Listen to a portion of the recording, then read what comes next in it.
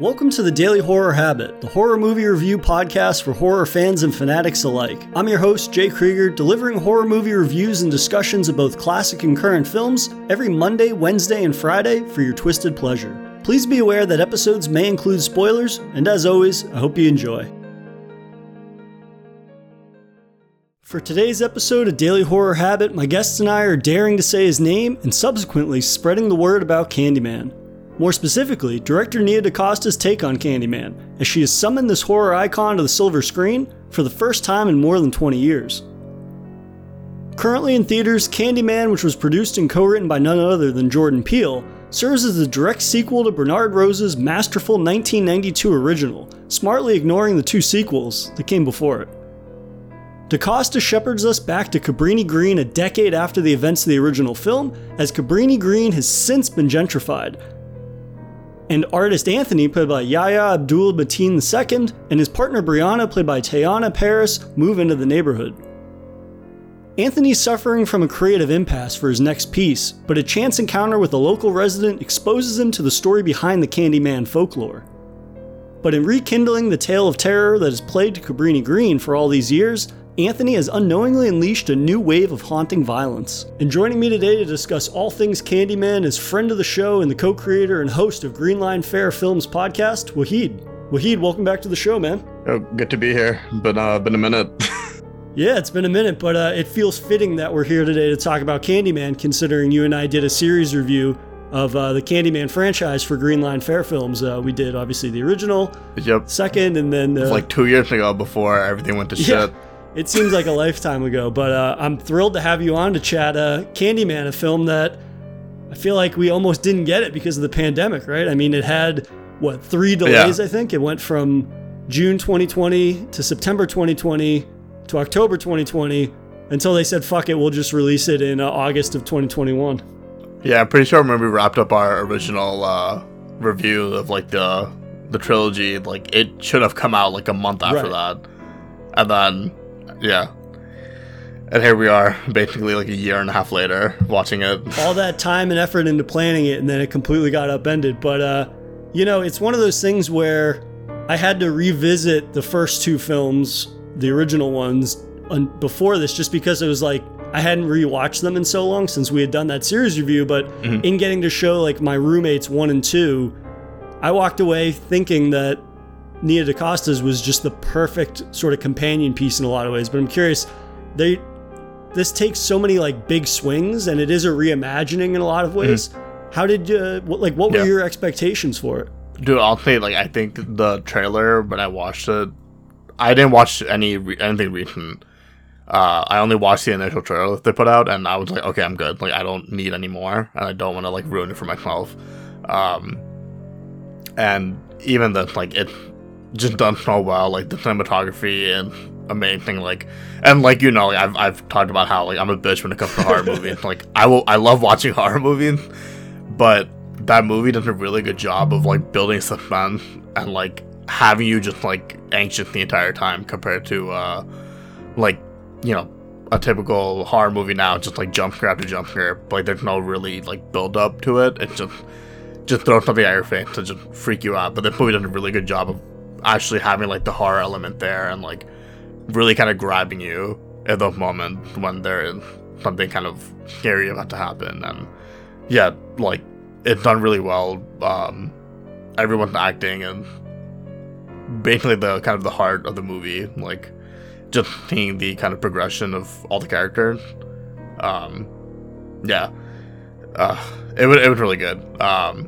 Yahya Abdul-Mateen, and like that dude before, like he is. Did you ever watch?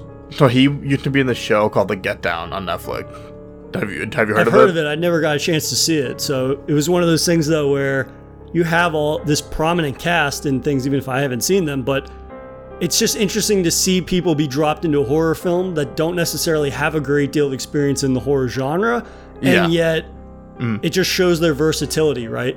It's almost as if they didn't miss a beat. It's also natural, and it was really, really refreshing to see people kind of break into that genre and then take all of their skill set from the various other genres and things that they've spent their careers doing, and it just flows so naturally and it feels very organic to the film. I mean, for me, I find that like the Halloween reboot and sequel from 2018 was a really good template in a lot of ways for horror films that are coming back, in the sense that it kind of it gives you a history lesson a little bit about the franchise history, but then it builds and expands on the things that the original did so well. And I think that Candyman is even a better example of that, right? And I think that this film does such a good job of taking the core roots of the original and expanding on it in new and creative ways that, while they differ from the original film and the original series as a whole, it capitalizes on what those films, and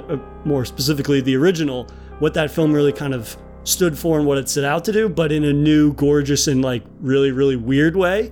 But in that sense of style, it really succeeds in a way that it really blew me away, considering, I mean, I enjoy the original Candyman, but up until recently, it wasn't necessarily like one of my favorite films. But in revisiting it more and more, like, it's so funny to me that people like describe it as a slasher when it's really so much more than that. And it's really a disservice, I think, just to label it as like a slasher or even a supernatural slasher, because the film, and especially Nia DaCosta's reimagining and sequel, it does such a great job of being just more than that in more ways than one. Yeah, even I'm telling my friend, like, the original, like, when I probably watched it as a kid, to me it was just like that creepy movie with the dude with the hook and he covered in beans. Like, I never thought about it until we did the rewatch for the podcast. I like then realized, like, oh shit, the movie actually has like a good amount of like, there's like social commentary in here that you don't really pick up on. You're not gonna think about it as a kid, but rewatching it, I was just like, oh yeah, like the movie is like actually like pretty layered, and like it's a horror movie, but there is like something bigger here. And even like this one, like, dude, it couldn't have been more perfect in terms of just speaking on the idea of like gentrification and sort of like police brutality and everything that I kind of touched upon in this movie, and like how current it was without sort of feeling like, you know, I feel like a lot of TV shows stuff, they attempt that now. Really, they try to have the social commentary on like police brutality, specifically in like black communities and stuff like that, and it does it in a really like woke way of just it just, you know, there's no sort of like subtlety or like there's nothing sort of nuanced about it, and like it comes off really hokey, but the movie just like does a really good job of kind of touching the line and making it so like poignant without kind of overstepping in any sort of way, or like feeling like it's just like some way to market a movie, you know? Yeah, absolutely. And I think that that's one thing that this film capitalizes on a way more so than the original one, and that is it's a story about black trauma and, like you said, these concepts like gentrification, police brutality, and all these things. It's black stories, but it's being told generational trauma too. Yeah, that's absolutely, yeah, generational trauma and whatnot. And except it's black stories that are being told from a black perspective, whereas the original one, Bernard Roses, which I think is a fantastic film, and this isn't a knock against it, but that is very much white voices telling black stories, right? And kind of exploring through the perspective of a white person, and kind of white people seeing the African Americans as like boogeymen, basically, right? Yeah. Like, oh my God, do you guys know about this shit? Right, yeah. I mean, well, you think about it, like Helen Lyle is researching like The Hood, right? And they're talking about how scary the Hood is and all of these things. And yet, in Nia DaCosta's sequel, it is black characters living throughout their the reality of their stories in a way that the original one didn't touch upon, and it further enriches the core concepts of the original film, but in a new way that feels refreshing, and it doesn't just feel like they are telling the same story again, right? Because they have new insight and different insight into it because they've actually lived it, whereas Helen in the original was just kind of discovering these things. I feel like the Candyman mythos and whatnot it feels more inevitable in this one, because it's like, well, their trauma has touched everybody's life more or less in this film to a certain degree, whereas Helen is kind of like coming to it this white perspective, privileged, educated, all these different things that it seems so much more traumatic, or it just seems so much more unexpected, whereas in this it's like it's an extension of a trauma that a lot of the characters have probably experienced in different ways, or at least more people that we meet in the film have experienced a form of trauma. And that's a great way they that was like a really cool change that I liked with sort of like the Candyman lore. But you know, in the original, it's just Tony Todd and I'm blanking on his like character, an actual character. Daniel name, Robitaille in the original. Daniel Robitaille, yeah.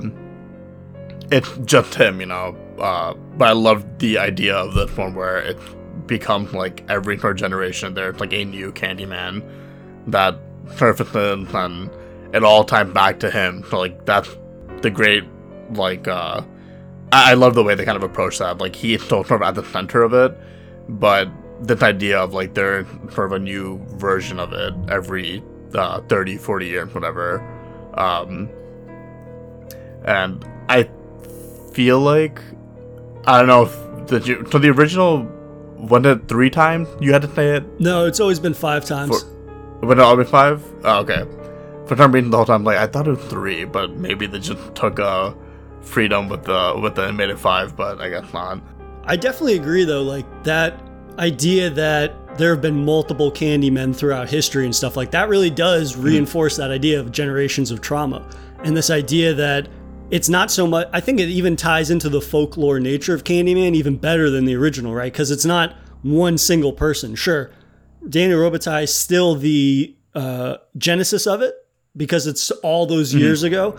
But since then, it has been a recurring thing, which is also not only reflective of just like the folklore nature of saying his name, keeping the story alive, but also, again, like the Black experience in America in a lot of ways. And that's one of the things that the film really kind of reinforces with a lot of its commentary. But it's just interesting to show that through multiple different people and seeing how many lives this touches. And it's tied to the community, but the idea that it's just one single person that everybody sees the same way throughout all of history. Yeah. I like that idea that it almost, it not removes Tony Todd, but it stops him from being, at least in this depiction, it's not just like another slasher icon or villain, right? It's more about the idea, which is intrinsically tied to the whole folklore nature, which I think actually works better. Not to ever say like Tony Todd wasn't, not that I don't love that character. Like the heart of the franchise. He's always been the heart and he always will be. But it's just cool to see them expand upon it more so in that it's not just the same guy, right? It's this thing that is affecting people. Like, the thing from 300 years or 200 years ago that people are still afraid of. Like, no, it's a different person each time. I love even the way the movie started with the child going into the laundry room and everything, like can we actually just talk about even like the opening? Absolutely. Just the way the movie starts now, how it's kind of like a reflection of the original, where you just get the overshot view of like Chicago, and you have like the music like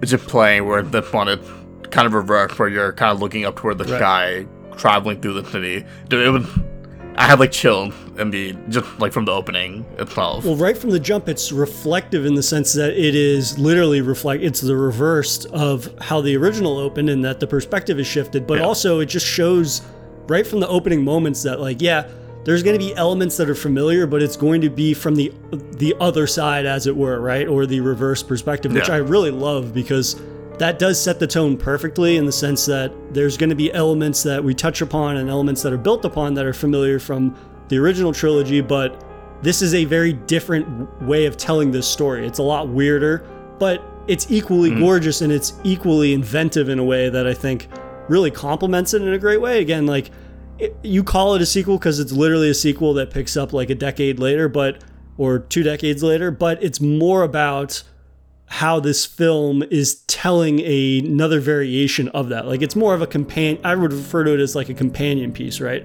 Because it's not simply just a sequel. Again, like the way that people talk about a movie like this, like to say that it's just a sequel or a slasher, like it feels very reductive, right? Because there's so much more to it, whether it's the social commentary or the cinematography and the sort of folklore deviations that it takes. But I want to go back for a minute to something that you mentioned, which is like how the film opens, and we get to see a Cabrini Green resident when they were a child going into the laundromat and exploring a facet of the Candyman lore, which was Sherman Fields, which was like this man that is very resemblant of Candyman, right? He's got a literal hook for a hand that looks like it's a prosthetic, and he wears like not the same jacket as Tony Todd did, but a leather trench coat, like, essentially, right?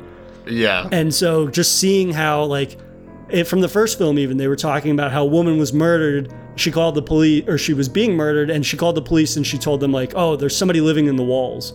And we see that wasn't bullshit because Sherman Fields was literally living in the walls of Cabrini Green housing project, and like how he very creepily crawls out of the wall and like hands the kid candy, like so fucking creepy. But it then ties into, like, there's a greater significance than it just being creepy, right? It ties into the social commentary because the police are on scene because somebody put razor blades in candy, and they assume it's this guy who...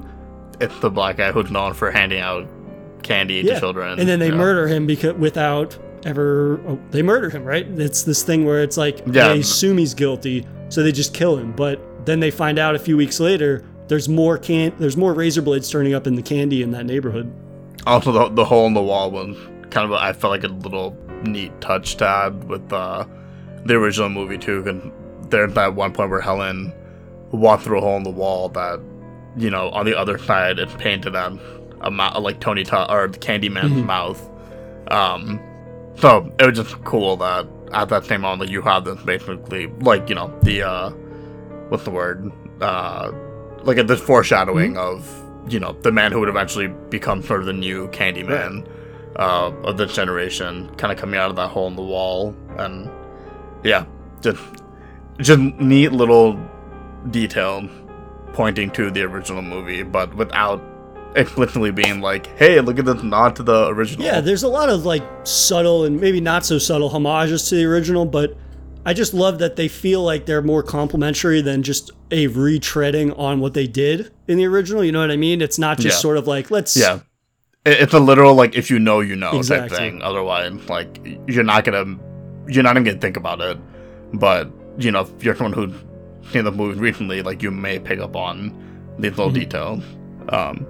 Absolutely, yeah. And I think I also really appreciate the fact that they evolve on the elements of the folklore and mythos in ways that tie more into the horror aspect of it, right? Because kind of the thing we've been talking about a lot is the ways they've expanded on it has been more about the social commentary, which has always been intrinsic to Candyman, right? That's always been at the core of it.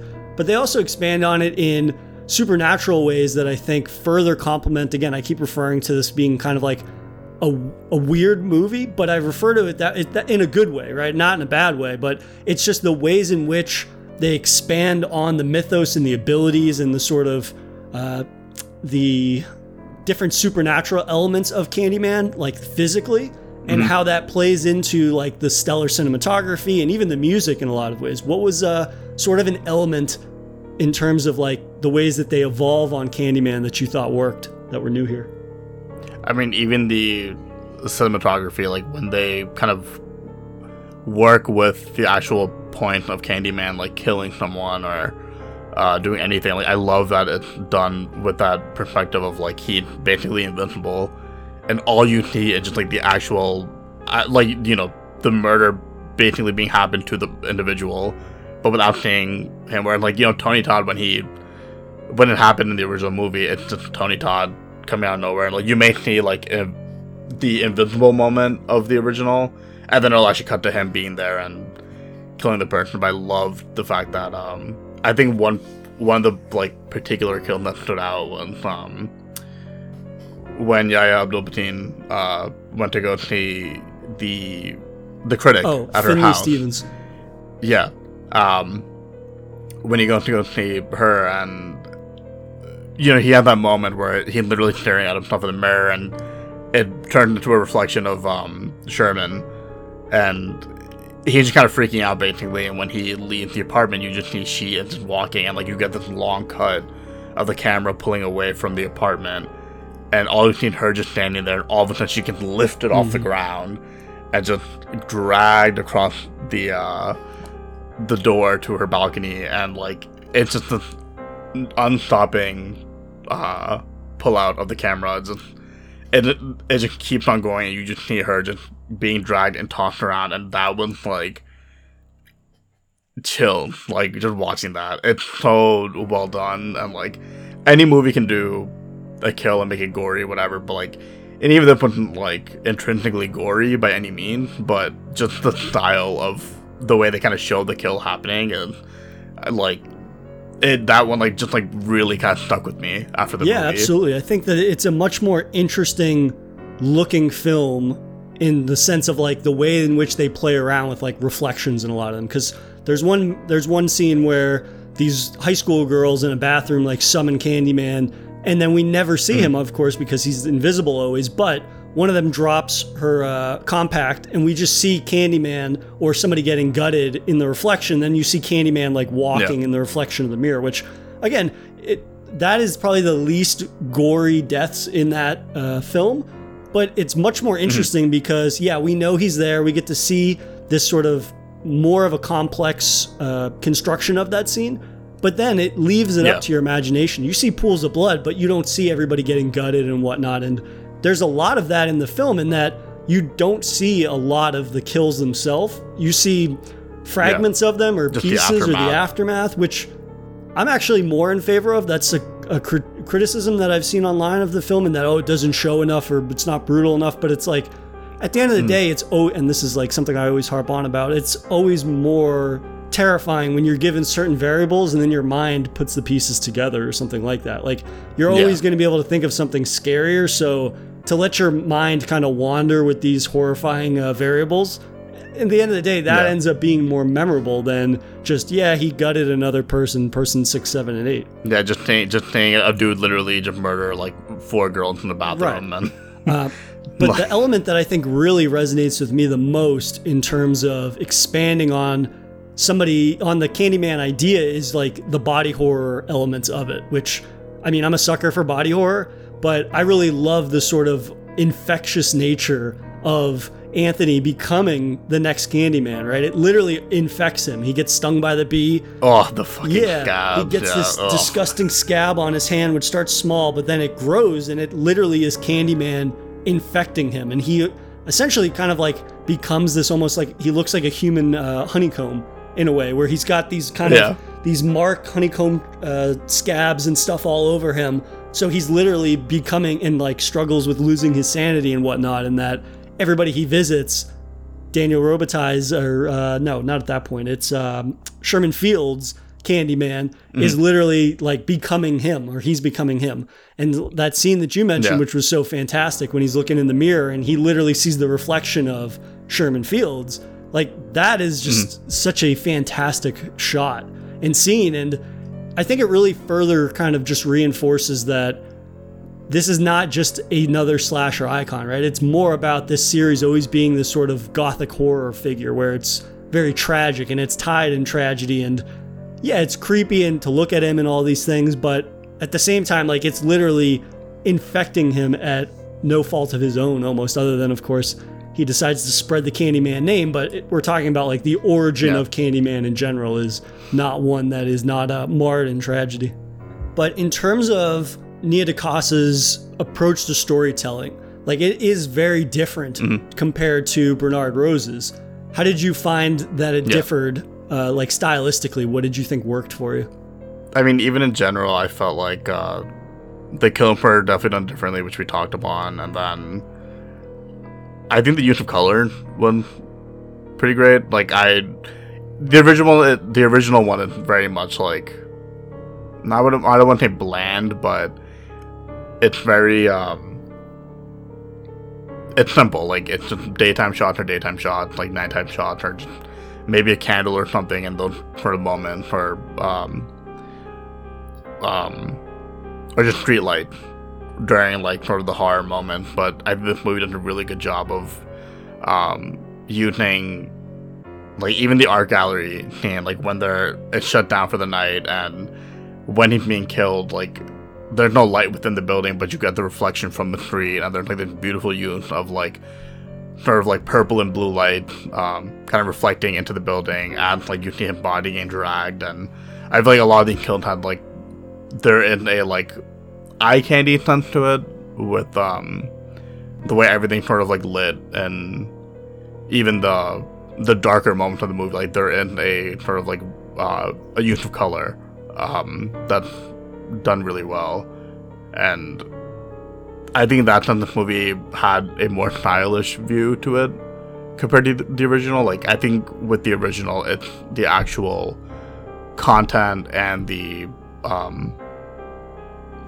story that kind of carries it. But this movie, like, it has everything in that sense. Like it has the storytelling, it has the actual acting, and the actual like meat of the movie, but then the visual like component to it is like drop dead gorgeous. Like there's a lot of really cool shots that like will stick with you, that you think about of how kind of cool they looked. And in that sense, like with Nia DaCosta, like she's going to be directing the Captain Marvel sequel with Teyonah Parris again. Like they'll be working together again, and she has such a flair for style. I think I've never seen anything before this that she was involved with, and she has such a great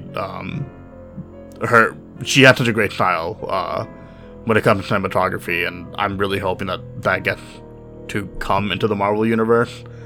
I know sometimes they're a little bit more they kind of hone in on people when they make their movie, and they have to obviously kind of stick to the formula.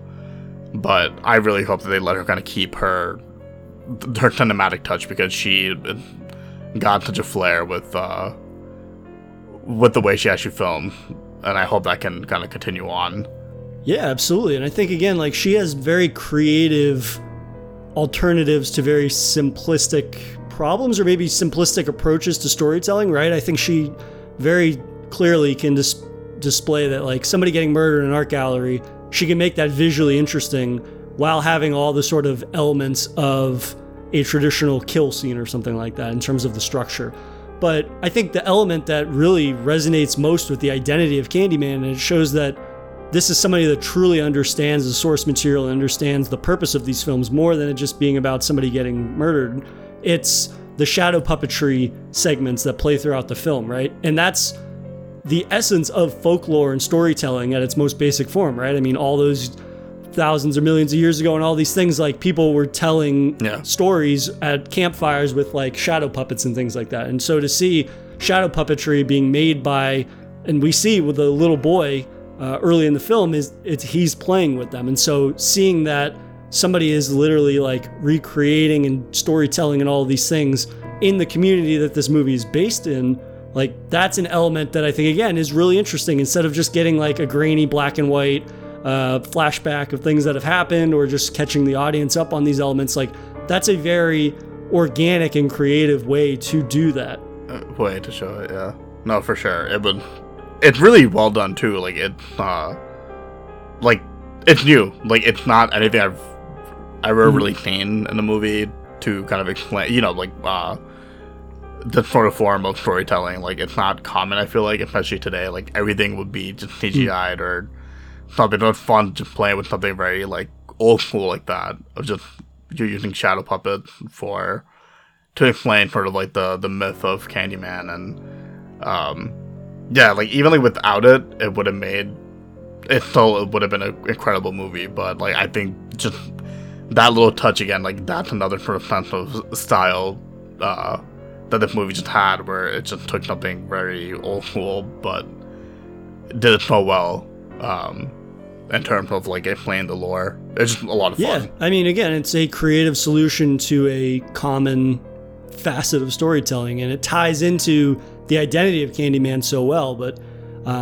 more so also, like, I just love that it ties directly into this idea of the ways in which myths and folklore get distorted over the years, right? I think you probably caught that during the time when they're catching us up on the events of the previous film, and they're talking about Helen Lyle and the events that occurred at the very end of the movie. They start distorting the truth from what actually happened, right? They talk about how Like, she kidnapped the baby. Right, she kidnapped the baby. When the police came to arrest her, she was doing snow angels in the pool of blood and all this stuff, which never happened in the original film, but it shows how one person either purposefully or accidentally fabricating a piece of information and passing it on via word of mouth. You just see how these things get distorted over the years. And like, that's such a minor thing in the film, a minor moment. But again, it ties into the idea that somebody truly understands the root of folklore and all of these things to the degree that it complements the entire film as a whole. Or speaking of which, with the reveal of Anthony being the baby from the story, like, I think they did reveal that in the trailer, right? Oh, they did? I was like you. I watched the first trailer and I was like, I'm fucking in. I'm not watching anything else. Yeah, I think they did show in a later trailer that they like revealed that he was the baby, which I'm glad I didn't watch anything recently, because when we got to that scene where you meet his mom, and I'm like the whole time thinking like, yo, she looks really familiar, and then it like dawned on me. I'm like, oh shit, she was the mom from the original movie. And Vanessa Williams looks like she hasn't aged a day either. Dude, seriously, she looked amazing. Yeah, I couldn't believe, like, I really wish that I cut that out of the trailer, because I think it had been so long that I forgot myself. Right. So when we got to that point, like, it's such a perfect little twist to the movie. Yeah, it's like the one thing they should have just kept out of the trailer. It would have made for such a, like, dope reveal. That blows my mind. Because case in point, why I watched the first trailer and then I don't watch anything else for movies or games, because they just get so... You can feel producers like frantic nature towards closer to the release, where they're like, we can't risk not having as many people seeing this as possible. Let's give them something else to get excited about. And then it's like, well, you end up revealing something that it's like, that's an oh shit moment in the theater. And that's like my buddy and I, who went to go see it, we're just like, what the fuck? But before we kind of jump into the twist and all of that, one thing that I do think really heightens a lot of the visuals that we've been talking about and how fantastic this sort of like creative deviations from the other films is that the hypnotic score that Robert A.A. Lowe did. I think the score for this movie is so fantastic. It really does channel a lot of the Philip Glass, who did the score of the original film. And I think that it takes the essence of that, and yet it's not just trying to carbon copy what the original film did. It still hits all those right notes of just like being daunting and being dread-inducing and all these things, but there's a little bit of like weird twangness to everything, right? There's a little bit of something that feels off or feels a minor out of place, but it just works so well within the context of the entire choir film. Of children hits different. Yeah, that kind of actually reminded me of Us a lot. And I mean, Jordan Peele obviously involved in this as producer and co-writer. Yeah. His production company, Monkey Paw, was behind this. It kind of reminded me of Us, who uses a chorus of children in one of the songs too. Literally, yeah. When I in the middle of watching the movie, I like thought, like, oh, they kind of remind me of the way Us started. Yeah. And then it clicked in my head, like, oh wait, no, the original movie even like kind of had the same type thing. Absolutely, yeah. So I'm just a huge fan of films that are a continuation of or a remake, and them channeling again like the ethos of the original, while it's never it's always a little different, it's always a little weird, or they take liberties with things that maybe the original director or original visionaries don't even agree with, but the ways in which a new visionary is able to incorporate them, it leaves their own distinct kind of flavor on it, which ultimately makes it their own in a way, even if it is borrowing or building upon previously established source material, which I love. Yeah, the movie did everything that Space Jam 2 couldn't. But I think also we should, again, just highlight the phenomenal performances in this movie, because like you said, Yahya Abdul Mateen II and Teyonah Parris are both fantastic. I mean, Anthony McCoy and his girlfriend, Brianna Cartwright. I mean, again, they are so natural as a couple, but also I just love that they feel so at home in this world. And again, like they're supposed to be in this like gentrified neighborhood, and they have these very sort of strong opinions on the neighborhood and the ways in which it's been changing and uprooting that history. And yet they never sort of just feel like caricatures. You know what I mean? I think in the original film, there was definitely characters in that kind of just felt like caricatures. And I think about the way they portrayed Cabrini Green in a lot of ways, right? It's a lot of the gangster type characters. It was just kind of like very stock standard, what you would expect. Also, something worth touching upon, the fact that in the original Candyman, a lot of those like gangsters were actually real gangsters. Oh yeah, that is true. That they basically they wanted to film there and basically told the guys like, hey, we're actually in a cool film movie here, and they were like, yeah, but we want to play, like, we want to be in it, we want to actually play like That's a good point. I did forget that that little tidbit. But I think overall though, this movie just has so many different voices, and they all feel as if they are at home in this world in a way that I don't necessarily always associate with horror outside of maybe the core protagonist, right? Usually I feel like not a single character is wasted, and that is an extension also to Troy Cartwright, who's played by Nathan Stewart Jarrett, who is Brianna's brother, right? And he pops up periodically with his boyfriend and whatnot, and they have this really fantastic banter with Anthony, right? I think one of the moments is that Anthony has like a creative block, right? He hasn't been able to paint in 2 years or produce anything in 2 years. And so Troy is leaving a party that they're having one night, and he's just like, Anthony, you need to put down the weights and pick up the paintbrush. You know what I'm saying? Because, of course, Anthony's getting yoked again for Aquaman 2. But it's just like little things like that. It's not overstated. It's not a 5-minute scene. It's just a brief little snippet of dialogue, but you get everything about their relationship from that brief moment of dialogue. And I just love how this film has lots of little layered interactions like that throughout it. Even with the dinner scene, like, that's another sort of like scene where you can tell, like, with Tiana Paxton's performance, like, she doesn't ever say anything to Anthony, but like just the way she kind of, like, the facial reactions and her expressions, like, they just show like how sort of important that dinner is to her, and like he is just being the most awkward he could be. Meanwhile, ripping that scab off of his hand to the degree that somebody at dinner is like, you might want to stop doing that. Yeah, I think that honestly, I think that might have been my one gripe with the entire movie. Was any time, like, I think if that were me and I saw someone whose hand was that jacked up, I would have just been like, yeah, you should probably go to a hospital. Yeah. Like, a long time before it got that bad. So that kind of moves us into the direction of the third act of the film, which I think is definitely the weakest part of the film for me. And it was the only real part that I had an issue with, in that the film has so many ideas and concepts that it wants to explore that I found that the third act feels more so overstuffed than the rest of the film. I find that while I like the twist and that ties into the original film, I think that the way in which it kind of introduces it, it's so sudden. It just feels like it comes out of nowhere so quickly. Like, he goes to the hospital, he learns about it, and then he's right there confronting his mother. Like, I really wish they had planted those seeds. And again, I hadn't seen the trailer, so I didn't know about the twist. I wish that they had planted those seeds a little earlier in the film. Like, he goes to the doctor 40 minutes into the film, and they reveal that. And then towards the end of the movie, when we've had time to think about the implications of that, then when that conversation comes up with his mother, who's played by Vanessa Williams, and we have that reveal that, oh, he is the child that was pulled from the burning rubble of the first film, it just feels like it is more natural rather than slam cutting from the hospital to confronting mom. To him go to mom, being like, Exactly.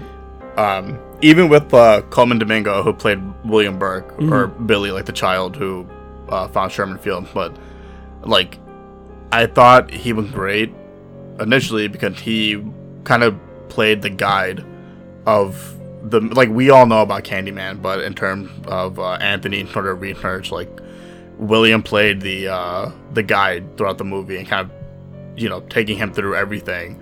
And then at the end, like, when we kind of get the reveal that he is sort of trying to implant Candyman, whatever, like, I feel like it goes from, like, him being the sort of guy that really cares about the myth and, you know, and kind of going from the guide to just the outright villain and, like, a really kind of cartoony way. And I love Coleman Domingo. Like, he's in Fear of the Walking Dead, and he's like one of the standouts of that show. And again, even though his acting done really well, like, I just felt like that switch of kind of his method or his motive. It's just such a drastic switch that like it kind of pulled me out a little bit. Yeah, I will say that is, I 100% agree with you. Like, I like his character so much, and he gives such a strong performance that to have him be this villain all of a sudden out of nowhere, it does feel very ham-fisted in a way that it did. And like, it's not like, or go ahead, sorry. That entire sort of just segment, it took me out of it for a minute before the finale, like the true finale, which we'll get into in a minute, and what I think is a fantastic ending to the film. No. But yeah, like he goes from being this vestige of the neighborhood, this historian of the neighborhood, and then all of a sudden he's like not able to control his insanity. Like it kind of comes out of nowhere, and he becomes so manic, and like you said, he becomes a cartoonish villain to a certain extent, where he's like mimicking these white voices, and he's talking to himself, and he's got these like tics and stuff, and they come out of nowhere, and it's like all of a sudden he is this cartoonish villain that literally is just slammed into the final act of the film. Thinking like there is no, like you say about the whole hospital thing, like if there were just some sort of seed planted of this, like even something as subtle as like when Anthony's leaving, like if you just cut to Colman Domingo just kind of watching him leave and like put a little smile on his face, like it would give anything of like, oh, like okay, he like there is some weird like ulterior motive he has here, like it would have given something to kind of indicate like he is up to something. But I feel like the whole time he's just there as the guide, and then last minute he's suddenly the big villain, and like there's no sort of indication, or there's no nothing kind of leading up to that. Also, I did really love the part where when Tiana Park goes to the laundromat to go see him, and he's not there, and she just opens the door to the basement, and she's just like, hell no, shut the door.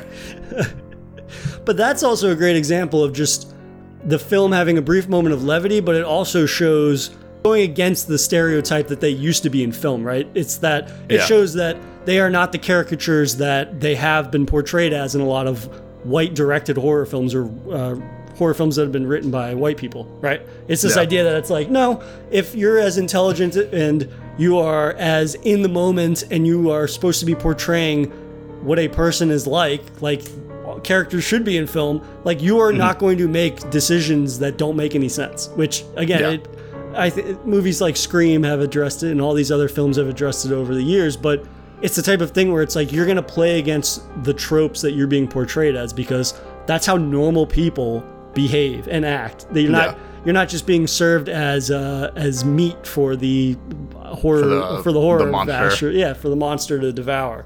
But I just really was not a fan of the way in which Colman Domingo is able to hide his insanity for 3/4 of the film, right? I think, again, if there had been some little nod, even if it was just like he has a jar of candy on his desk or something like that, just something to indicate like, no, he has more behind the scenes of like what he's capable of.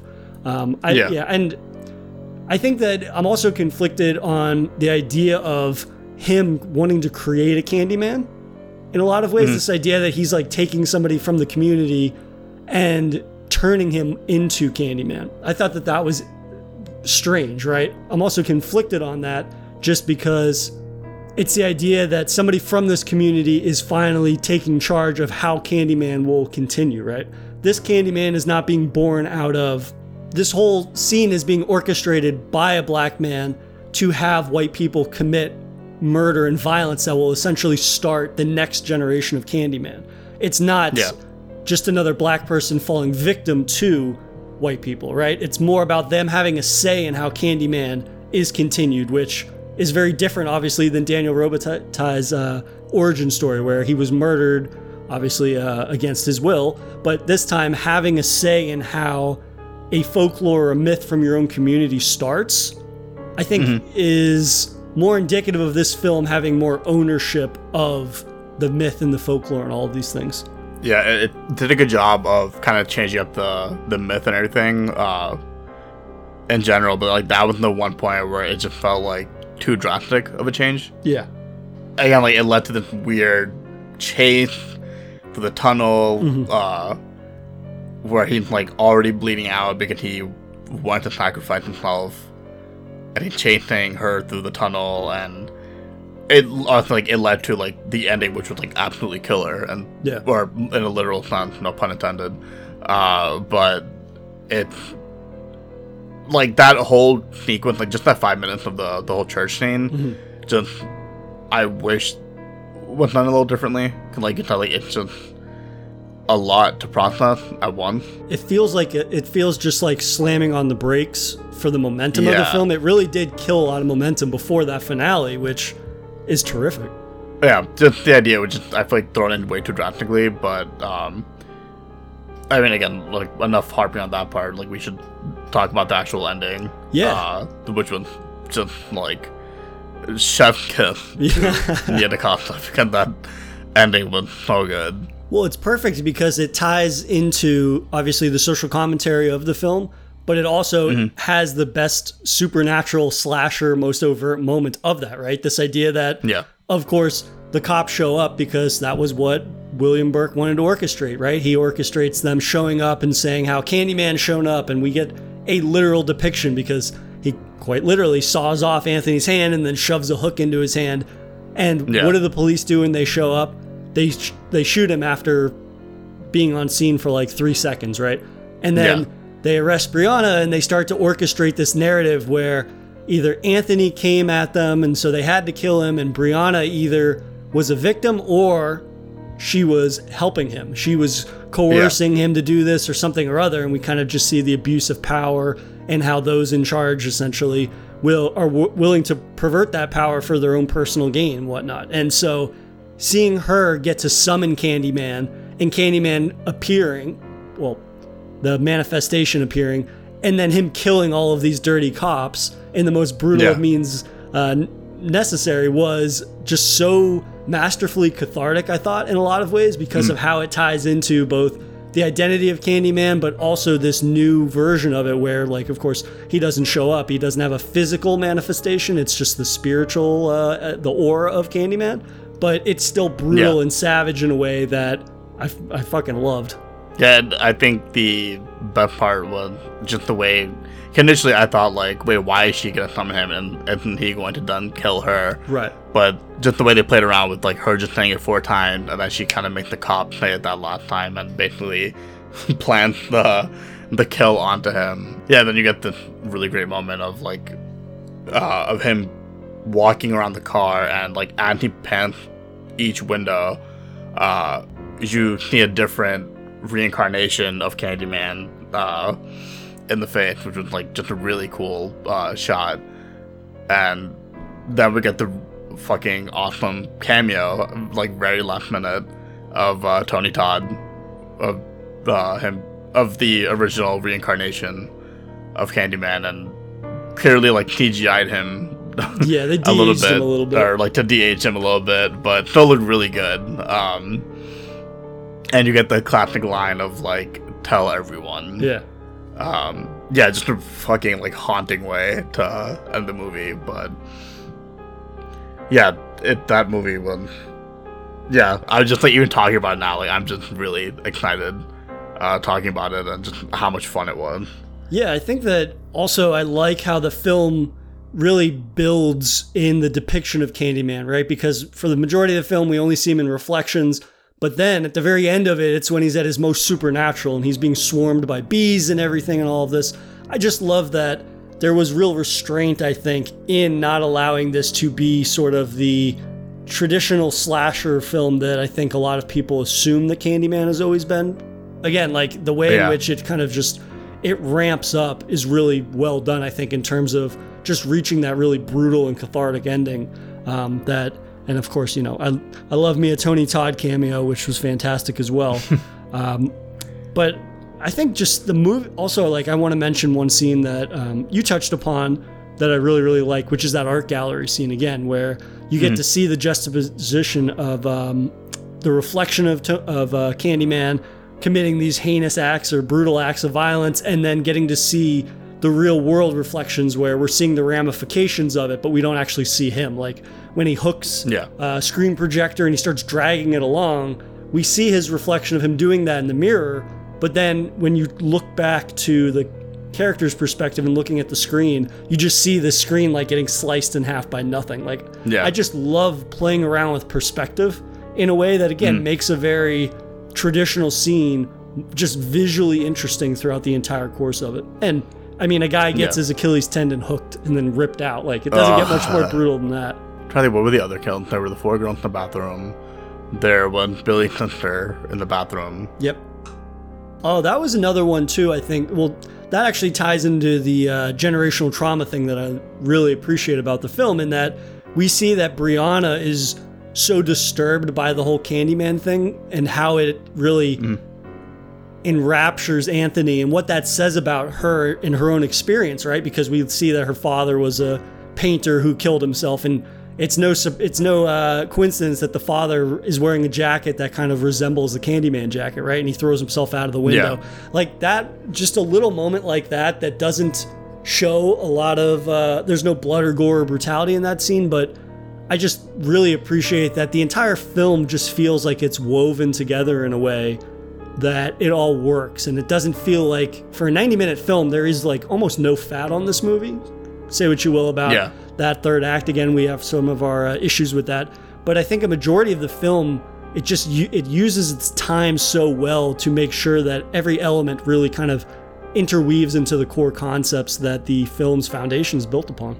Well, I agree that like the journalist's death, like you had mentioned, was the way that scene is composed, I think, is so visually intoxicating in a way that you're like, okay, why is this lingering so? And then as soon as you're about to finish asking yourself that question, you see her just getting levitated and then fucking smashed against and dragged. Yeah, it's a much more interesting way to do that than giving us just another scene of like her getting her throat ripped out or something like that. Yeah. Now that I think about it, this movie doesn't have a ton of kills, and like for an hour and a half movie, like maybe 5 actual scenes of kills, but I think it does a well enough job of like the way it's portrayed and everything that it just made it fun to watch. Like I know, I went. Also, we should quickly talk about our. I think you and I both had pretty similar theater experiences watching them too.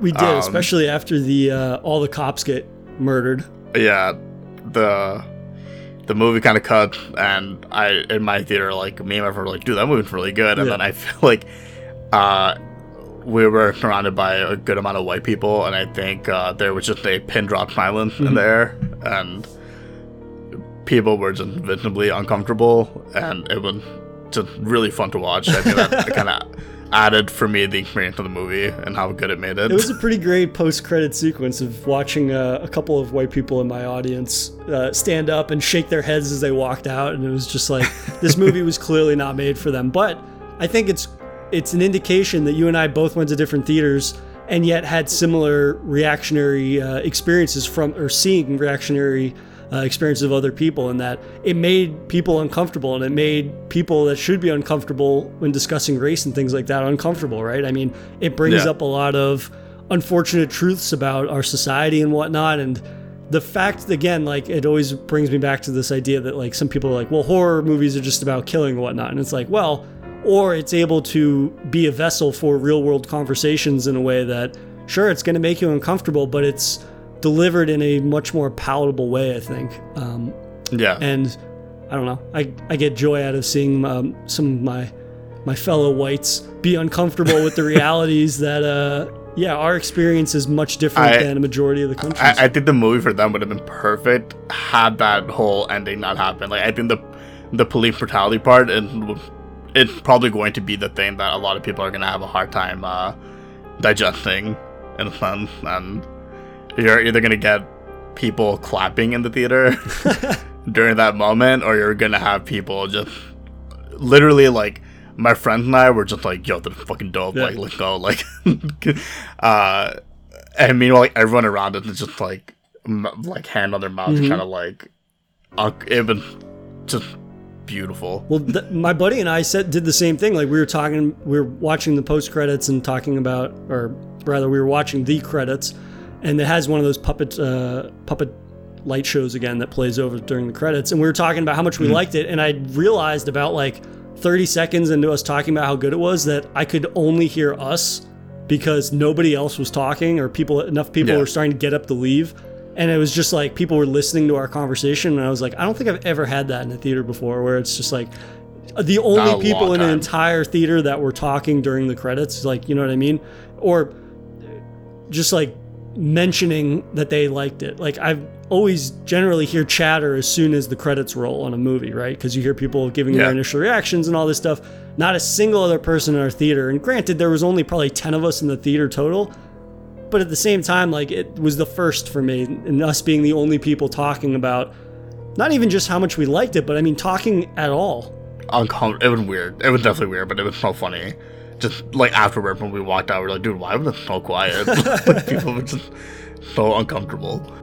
I think it's a testament to Nia DaCosta and Jordan Peele and those involved that they're able to make a horror film that has more to it than just its kills, right? And that's why when people talk about Candyman, like, for simplicity's sake, I'll say it's a supernatural slasher, but again, I still think that that's a disservice, because the film goes to great strides in addressing social issues in a way that, there might be one or two scenes where it's like, it's super on the nose, or it might be hitting you over the head with it. But I think as a whole, again, this is a film that it's indicative that it was made by people that understand the source material. They understand the concepts and the messages that they want to tell with the film, in addition to being true to the Candyman lore and mythos, and even taking massive swings on it. And for my money, it really capitalizes on those swings in a great way. Unlike Space Jam 2. We might have to do a cast for Green Line Fair Films on Space Jam 2, because it sounds like you got some problems with that film. But I've got qualms for that movie, but we'll do that for another day. But in wrapping up, was there any other elements of Candyman that really worked for you that I kind of glossed over? Vanessa Williams was great again. Seeing her after 30 years, probably. Almost 30 years. She looked incredible. She was just incredible. I just loved her little moment of, like, the minute he mentioned Candyman, she's just like yep. Stop, like, don't say that name of the child. Mm-hmm. Her brother was great. Yeah, I think, honestly, like, I'm trying to think of anything else, but I'm pretty sure we touched upon, like, every great scene. And even, like, Cabrini Green I just loved, like, the shot of him just standing in the middle of the road, and, like, you see the really kind of, like, really just like shitty houses, like, and then you get the fucking skyline in front of him, like, down the street of, you know, they're just, again, like, it comes down to the cinematography and just, like, how stylish some of these shots were in the movie, and, like, how you can convey so much with, like, you know, how one shot can just convey so much without having to say anything. Which, again, I think Nia DaCosta has done a really good job of using, like, minimal sort of show don't tell. Like, I know you and I have complained a lot about movies in the past that just do a lot of that, or just, you know, have to explain everything, right? But I think this is one of the movies that, like, people can learn from.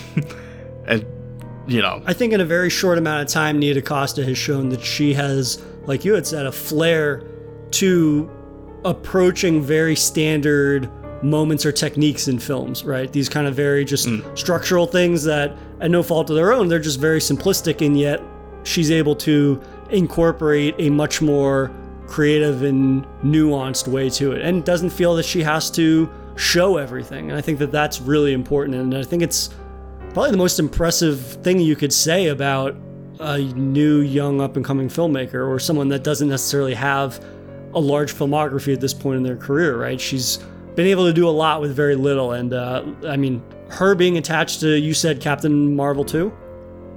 Like that, I mean, I would not be interested in seeing that otherwise, and that's something that actually has me interested in checking out another Marvel movie sometime soon, which is not something I thought I'd say for a good long while. But Wahid, it was a pleasure having you on Daily Horror Habits to talk Candyman and horror in general.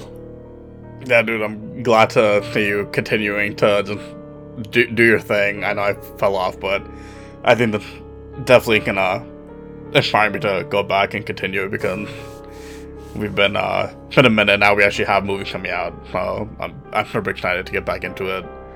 But yeah, it's been super fun being on here.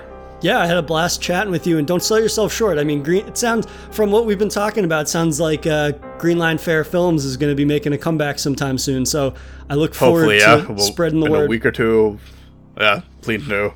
But yeah, it was good chatting with you, man. A lot of fun being back, doing our thing.